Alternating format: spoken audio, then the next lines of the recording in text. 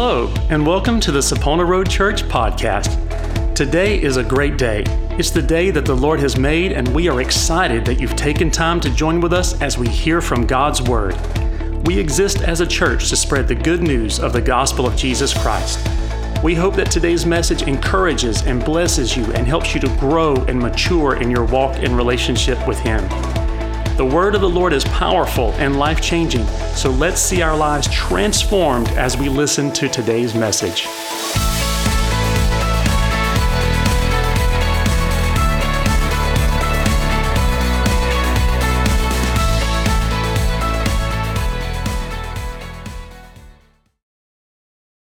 So Heather and I want to talk to you today on the thought of why worship. And so our scripture is John 4, verse 23. It says, "But the hour is coming, and now is, when the true worshipers will worship the Father in spirit and truth, for the Father is seeking such to worship Him." So Father, we just thank you for your word. We thank you for your presence in this place, Lord. We thank you for how amazing you are. We just ask your blessing upon this message in Jesus' name. Amen. So when it comes to worship, maybe you've been lost in the presence of God and didn't even realize how much time was going by. And I remember one time that happened to me, and the next day I had forgotten about it, and the next day my arms were killing me. And I could not figure out what was going on with my arms. I thought I was going to have to get it, make a doctor's appointment or something for several hours. And then I remembered that I we'd had an amazing service at church, and I had got lost in the presence of the Lord. And when I calculated, I had my arms raised for about 2.5 hours, and I paid the price for it the next day. So, but we're not necessarily talking about that. We're talking more of when it's a sacrifice to worship. And a few weeks, maybe a couple months ago, I was talking about how sometimes we forget how amazing God is, and how big and how powerful He is, and what's taking place in heaven right now at the throne. And it's good to know that God loves us and that we're His children and all those great things. But it also is good for us to remember who the God is that we serve, what He's really about, what He's really like. And I was reading a book one time, and it was talking about this very topic about how amazing and how huge God is. And we oftentimes want to put Him in a box all the time.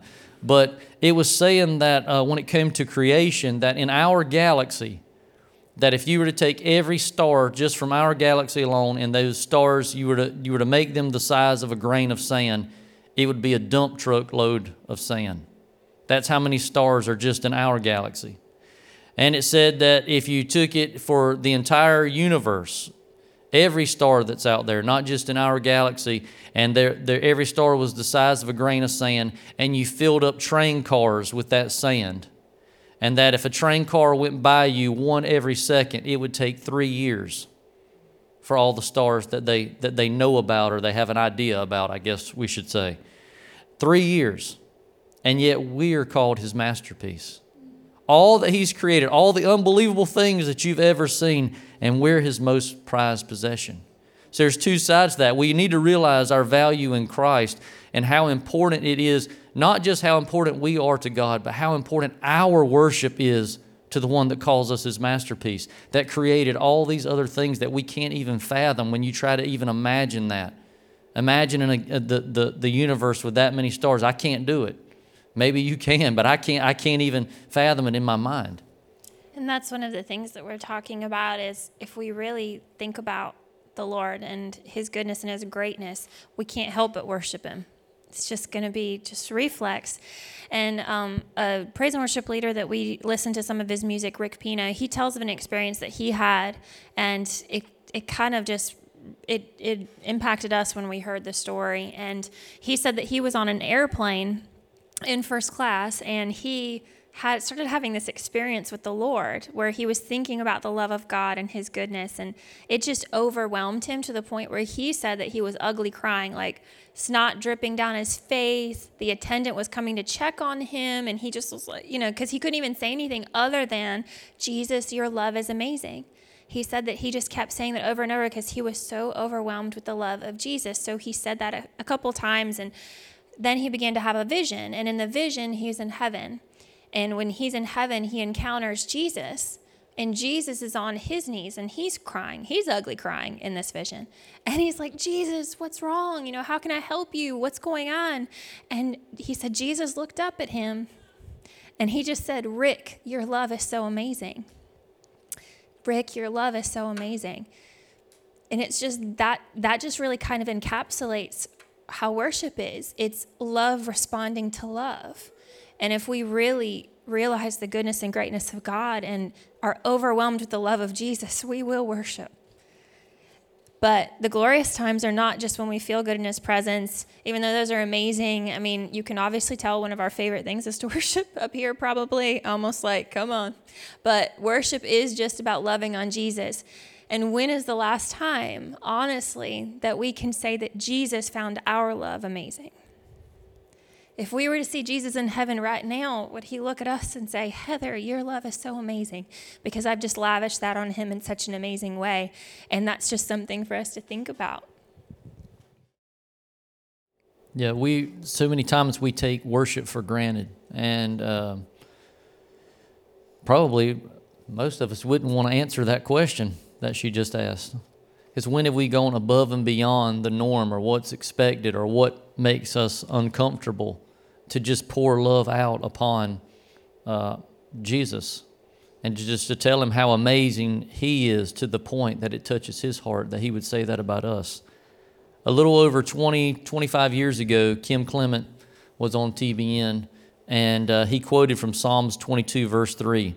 It says, Yet thou art holy, O thou who art enthroned upon the praises of Israel. And then he said that in the Japanese translation, they take this same verse and they say it this way. When we praise God, we build a big chair for God to come and sit in. Kind of makes it make a little more sense to you when you think of it that way.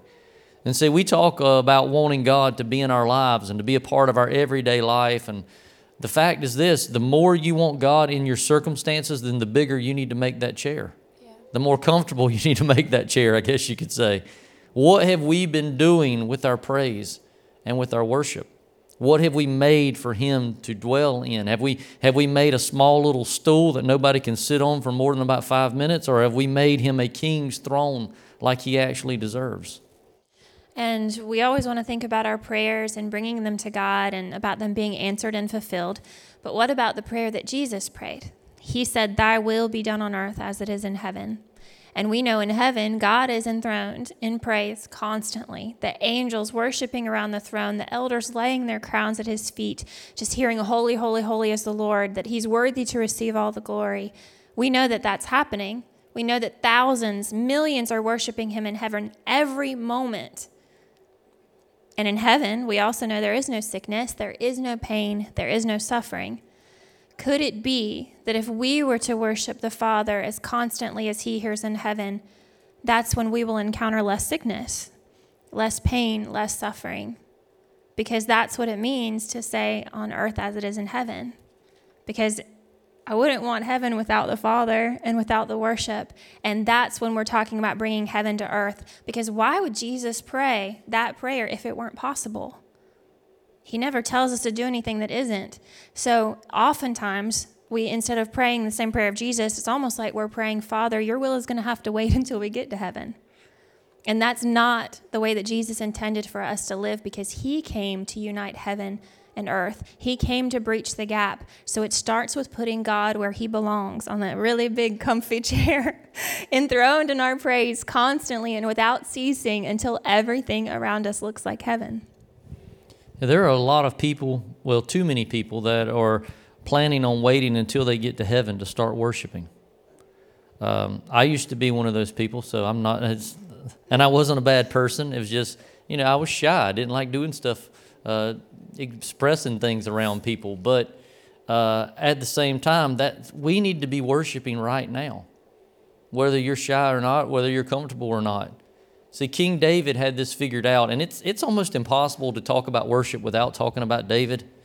But David was the greatest worshiper, and that is what made him the greatest king and the greatest warrior.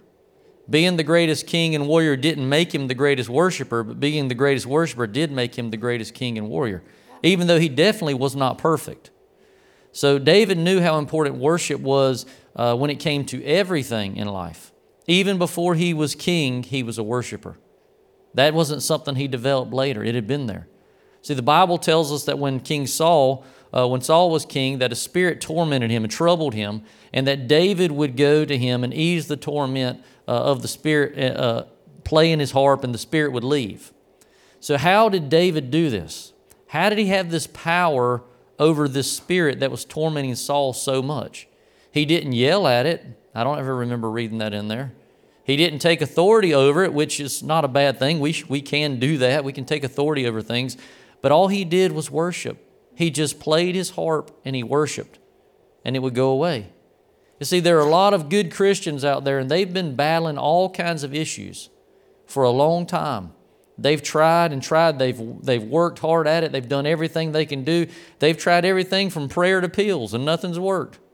And there's nothing wrong with either one of those. We need to pray about all things, and sometimes you need medication. I'm on medication. I'm not going to tell you what kind. No, I'm just kidding. I'm on cholesterol medication. But when was the last time that when you're dealing with something, they just decide to worship? Trying all this other stuff, staying up all night, and there's nothing wrong with staying up all night praying. There's nothing wrong with going on a long fast or a short fast. Any of those things that the Spirit leads you to do, there's nothing wrong with that. There's power in those things. But when's the last time you just tried worship? See, David went through a lot of stressful things. You don't know what I'm going through. Look what David went through. David went through some discouraging things, some tough things, but he never lost his worship because he never lost his all for God. See, we're going to live this life in awe of something, and if we live our life in awe of our circumstances, then we're going to be whiners. If we'll live our life in awe of God, then we're going to be worshipers. It's just going to happen. Psalms 141 verse 2 says, "Let my prayer be set before you as incense, the lifting up of my hands as the evening sacrifice." So lifting our hands is the same thing as the evening sacrifice. And that was a very big deal in the Old Testament. He's saying, Lord, when you see my hands lifted up, let it be the same thing as the evening sacrifice and what it means to you. See, some people often wonder, what's the big deal with all the hand raising in church? Why are people always raising their hands? It is a big deal. The big deal is it's a big deal. It is the same thing as the evening sacrifice. It's a form of praise and worship to the one that we adore. And it's not just an Old Testament thing. In 1 Peter 2 verse 5, it says, "You also as living stones are being built up a spiritual house, a holy priesthood, to offer up spiritual sacrifices acceptable to God through Jesus Christ." We are to offer up spiritual sacrifices. When we enter into worship, we're offering up sacrifices that are just as real to God as the sacrifices of bulls and rams and oxen and goats or anything else in the Old Covenant. See, as the church, we need to realize how important and how powerful worship is and stop continuously failing in worship, failing in our worship because of the fear of man. Don't worry about what it looks like. Just worship. And that's one of the things that I feel like sometimes in church that we miss. We're really good at certain things and realizing the importance of certain things. And then other things, we just have a different mindset than what we should, because worship is huge. It's a huge component to the presence of God. And when you worship, don't worry about looking stupid or foolish. I know that's the S word. I'm sorry. Sometimes those moments of looking foolish show how much of ourselves or our comfort level that we're willing to sacrifice to please the King. I mean, it's just as simple as that. In the Bible, there's so many stories of people who weren't afraid to look foolish. Like Noah, he looked foolish, building one of the largest wooden structures of his time while claiming it was going to float in a worldwide flood that was on its way when it hadn't even rained yet. Abraham looked foolish when he stood over his son Isaac, who was the son of promise, with a knife of sacrifice in his hand. Moses looked foolish sitting on a hilltop, flanked by two guys holding up his arms, while thousands of people fought to the death below him.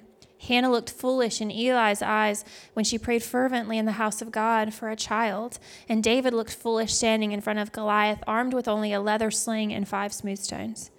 Mary looked foolish when she became pregnant as a virgin, and Joseph looked just as foolish, if not more so, when he agreed to marry her anyway.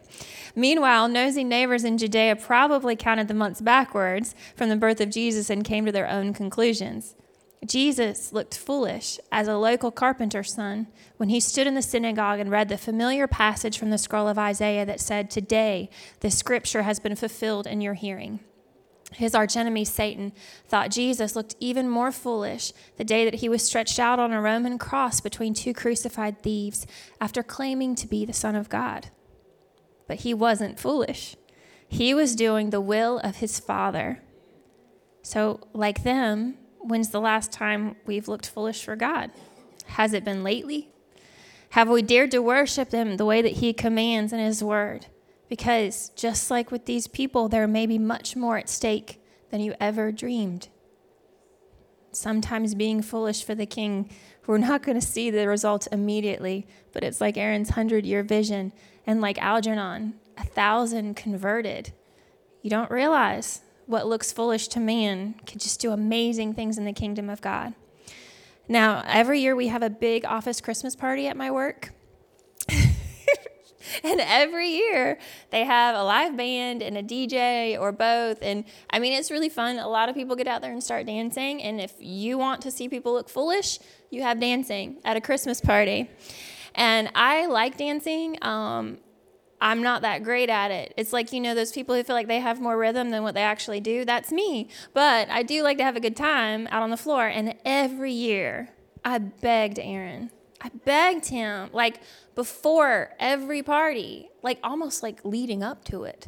I would beg him to get out there and just dance one song with me. I didn't care what it was. I don't care if it was a Christmas hymn, a slow song, just something, because I was tired of being in that group of women who's always on the dance floor, like dancing with each other, so nobody else will dance with them. I was tired of that. And every year I left disappointed because he wouldn't do it. And I don't know why he didn't do it, because I made him suffer after every party. And he'd call his dad and like, well, Heather's mad at me again. Every year. Until 2017. Everything changed. But he told me before he went in that he would dance a slow song with me if it came on. And I think that he said that because he's been to enough that he knew that that was a rare thing for a slow song to be played. But I didn't care. I was waiting. So we were sitting at the table. I mean, a slow song never came on. I mean, I was waiting to the point where, like, we had been there long enough. We got our stuff. We were walking out, and a slow song came on when we were walking out. And I turned around, and I looked at Aaron, because I just anticipated him to say, "No, we've already gotten our stuff, blah, blah, blah." And he put it down. He put the stuff down. It's on... It was just a moment. He put the stuff down, and he took my hand and took me out on the dance floor. And I mean, when I say we were dancing, I'm talking like I mean, just a little, but that's okay. I honestly, like, he could have been the best dancer out there in that moment. Wait a minute.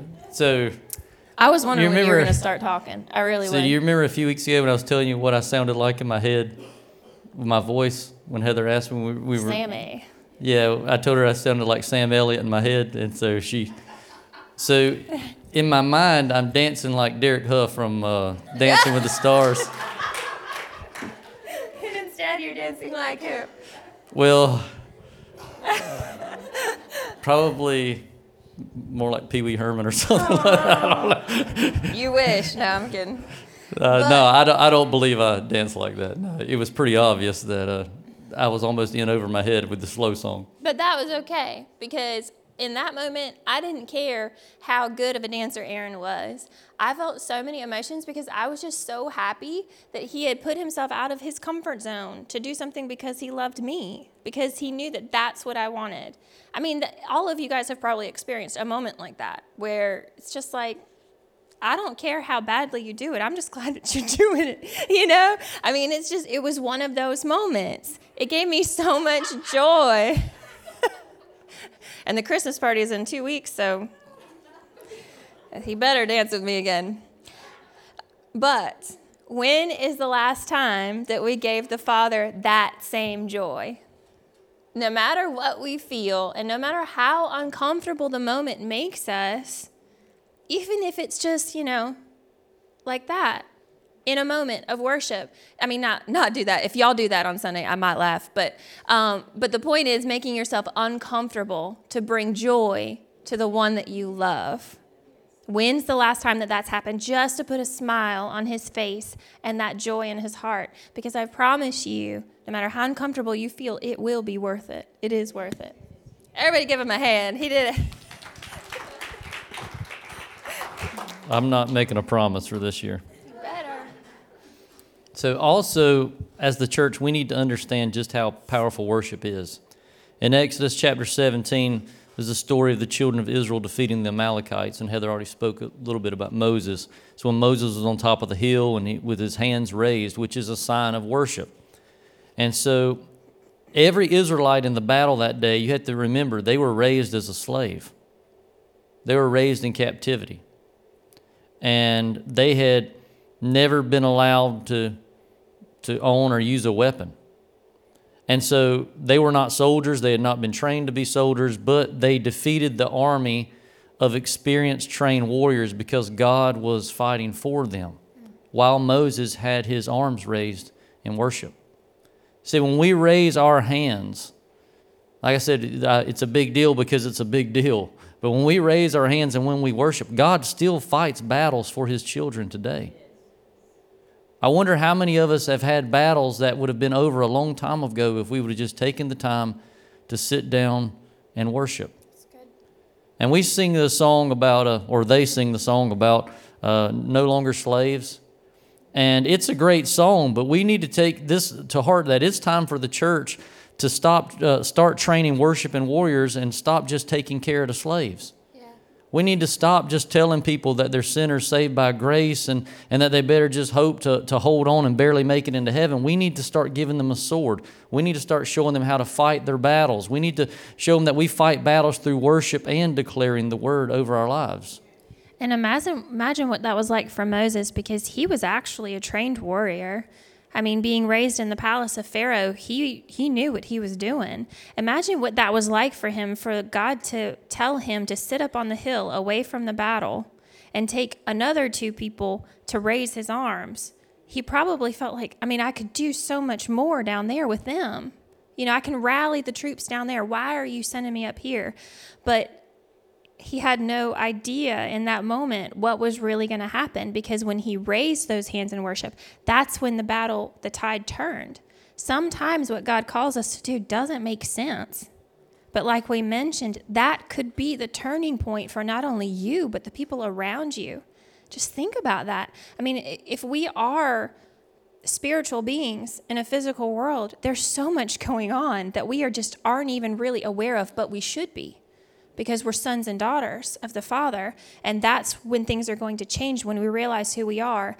And we do a lot of music from Bethel Music. Their songs are incredible. And the person who used to run their music label several years back, he has two children. They were small children, and one of the children actually contracted a really severe and abnormal strain of the E. coli virus that actually started attacking his organs. His kidneys started failing. It was a horrible thing, and they basically just were preparing the family for him to die because he was just severely declining, and he kept declining and almost died. So they called together the global community. We all saw it on Instagram, on Facebook. We were praying for him, a kid that we never saw, but he's family. So we were praying for him, and miraculously, he took a turn for the better.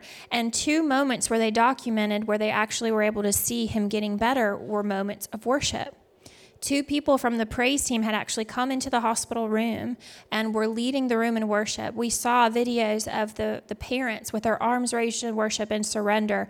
And in those moments of worship, they were actually able to take out some of the machines that the child was hooked to before and after worship. He had to be hooked back on. But during the worship set in that room, they were able to remove them from the room because he didn't need them during worship. That was documented, that those things were shifting in the physical because of them worshiping the Father. Now, we know that prayer and intercession are amazing things, They have profound influence with God and the spiritual realm. They are incredibly important. But our point is that we've missed the importance of worship. It's oftentimes what so many of us think of worship as is just a little bit of a segment on a Sunday morning.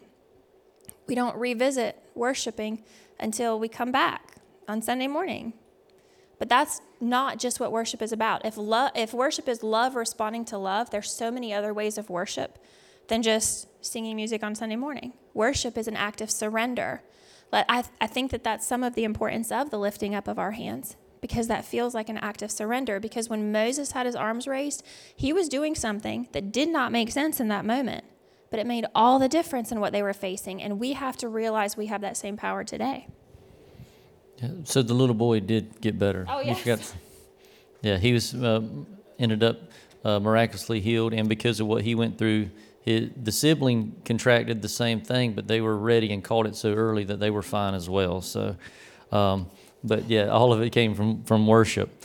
Think about this: we all want to live a victorious life. We all want to make a difference for the kingdom. We all want to make a difference in people's lives. What if we began to bind the enemy through not only our prayer? We need to keep doing that.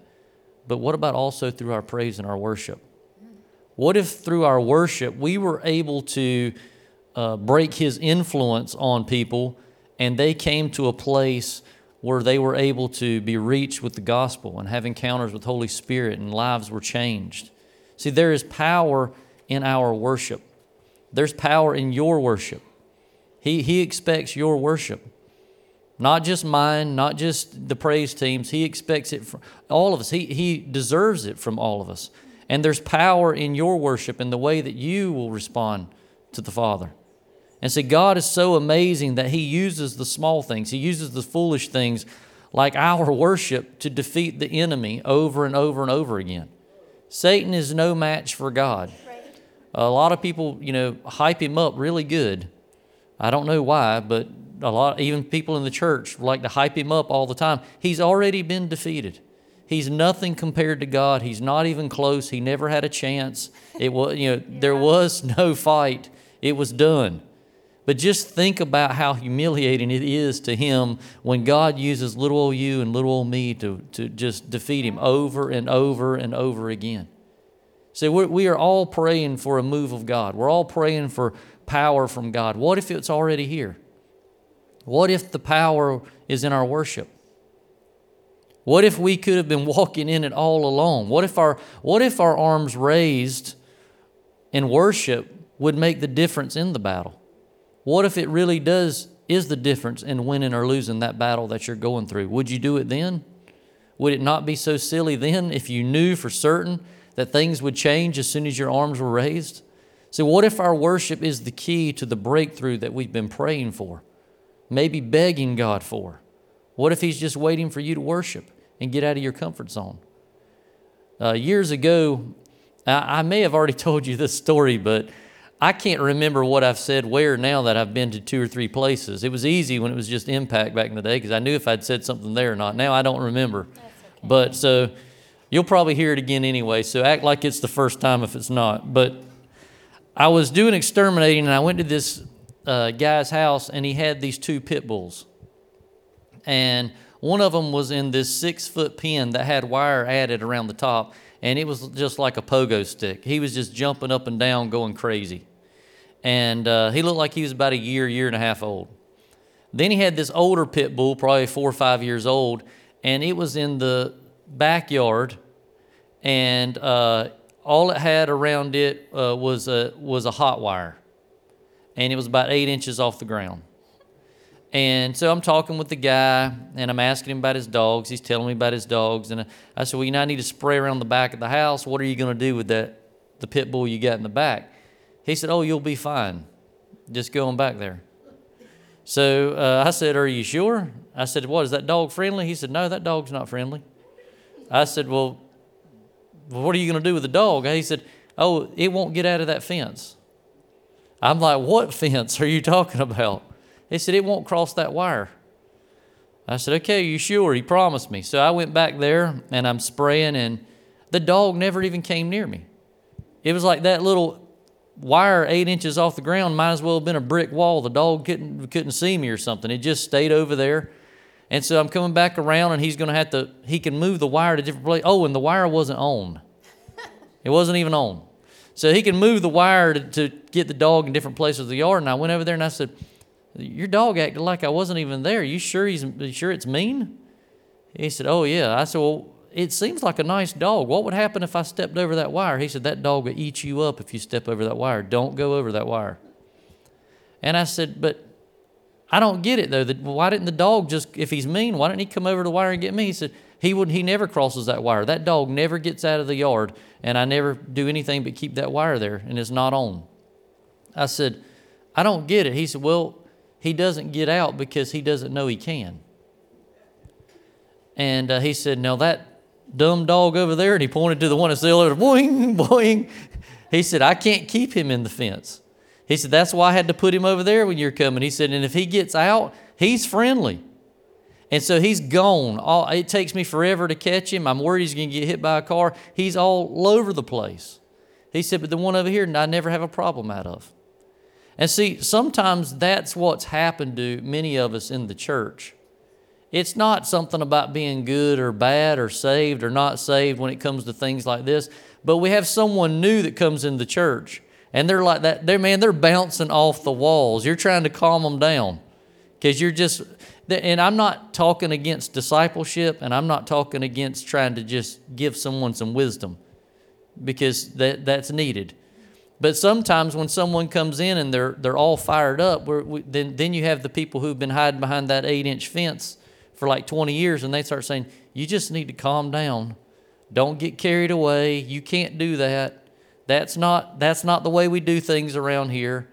And then they start getting upset because they start saying, I've been faithful all these years, and how is that guy having people healed? You know, he's still got this problem going on in his life. He's still got this bad habit or that bad habit. I don't understand why God keeps blessing that person. And all along, you're just stuck behind this little 8-inch fence. And the only reason you're behind it, if you're uncomfortable about worship, if you're uncomfortable about the gifts of the Spirit or the moving of the Spirit or the way God decides to do things, it's because you've got yourself behind an 8-inch fence that the enemy's put up, and you just don't realize how easy it is to step over it. It's there's nothing holding you, there's nothing that can hold you back from the goodness of God except for you believing the wrong thing. And when you see, once you break through that barrier, I've broken through a couple. I've got a lot more that I'm going to have to go through. We all do. But it's so funny when you break through it and you realize something that used to really hold you back, that you really caused you to have fear and anxiety, how small it was all along. Could you imagine having the power that dog had, that it probably could have jumped out of that 6-foot pen that the little dog was in, no problem. And it was just there, and completely different attitude and everything, all because of one little wire 8 inches off the ground. But so many of us have let something even smaller than that hold us back for years from what God has had right there for us if we would just step out and get it. And when we were thinking about this, because we're wrapping up, but the reason that I believe that God is enthroned in our praise, that he says that he inhabits our praise, is simply because he wants to dwell with us and he wants relationship with us. I think it's as simple as that. He's so good. He's so glorious, but he calls himself our Father. And a good father just wants to be close to his kids. And I think that that's one of the reasons why Aaron's worship changed. Because I've seen it. When he started closing his eyes, I'm like, ooh, that's good. And then when he started going like this, I knew he was feeling it.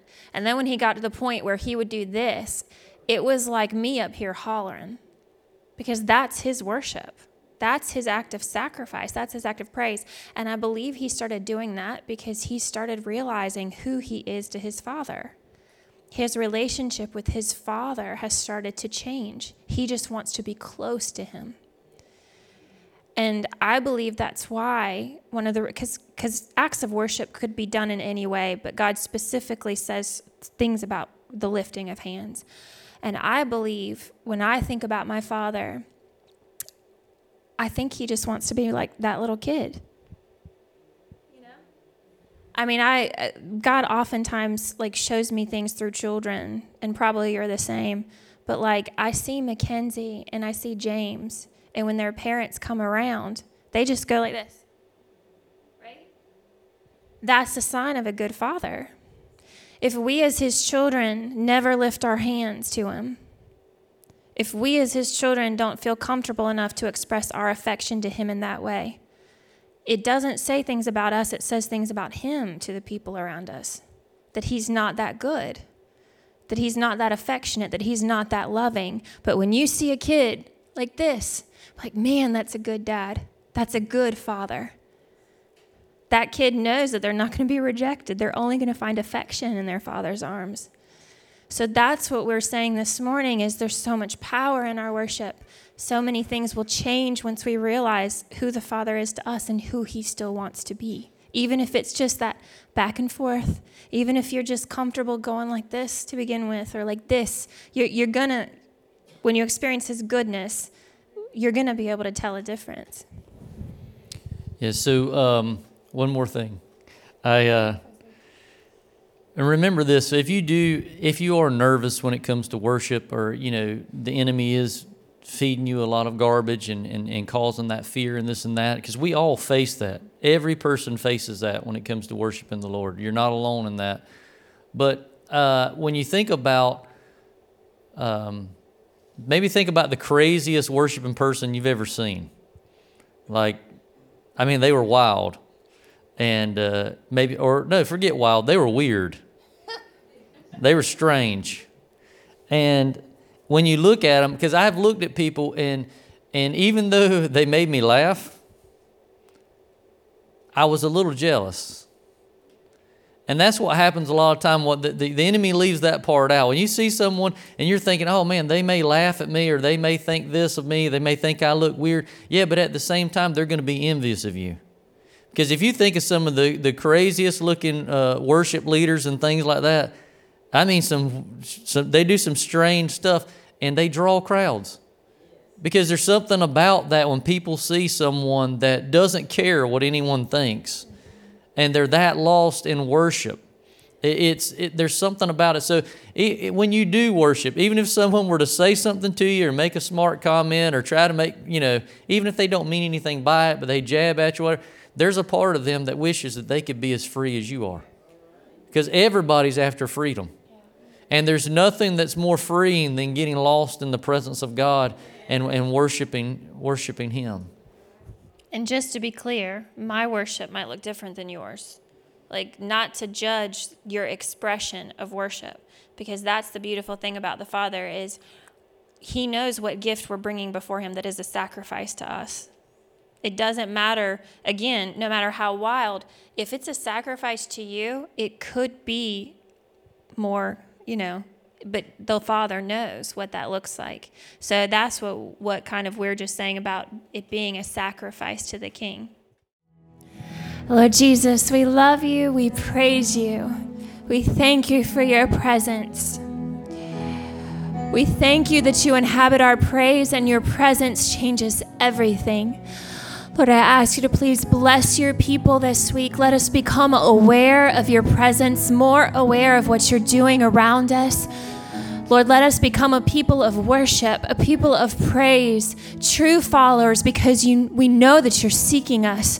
Lord, we're found, we're here, we're true worshipers, Lord.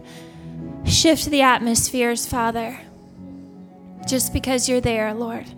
We thank you for all that you're doing, all that you're going to do, Lord, and we just love on you.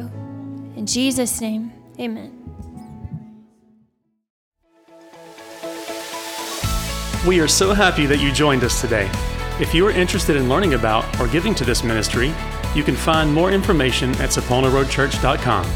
If you are local to the Fayetteville, North Carolina area, our meeting times are 10:45 a.m. Sunday mornings and 7 o'clock p.m. Wednesdays for our Connect groups. From all of us here at Sapona Road Church, we hope that you have a great day as you walk in the Lord's favor and blessing.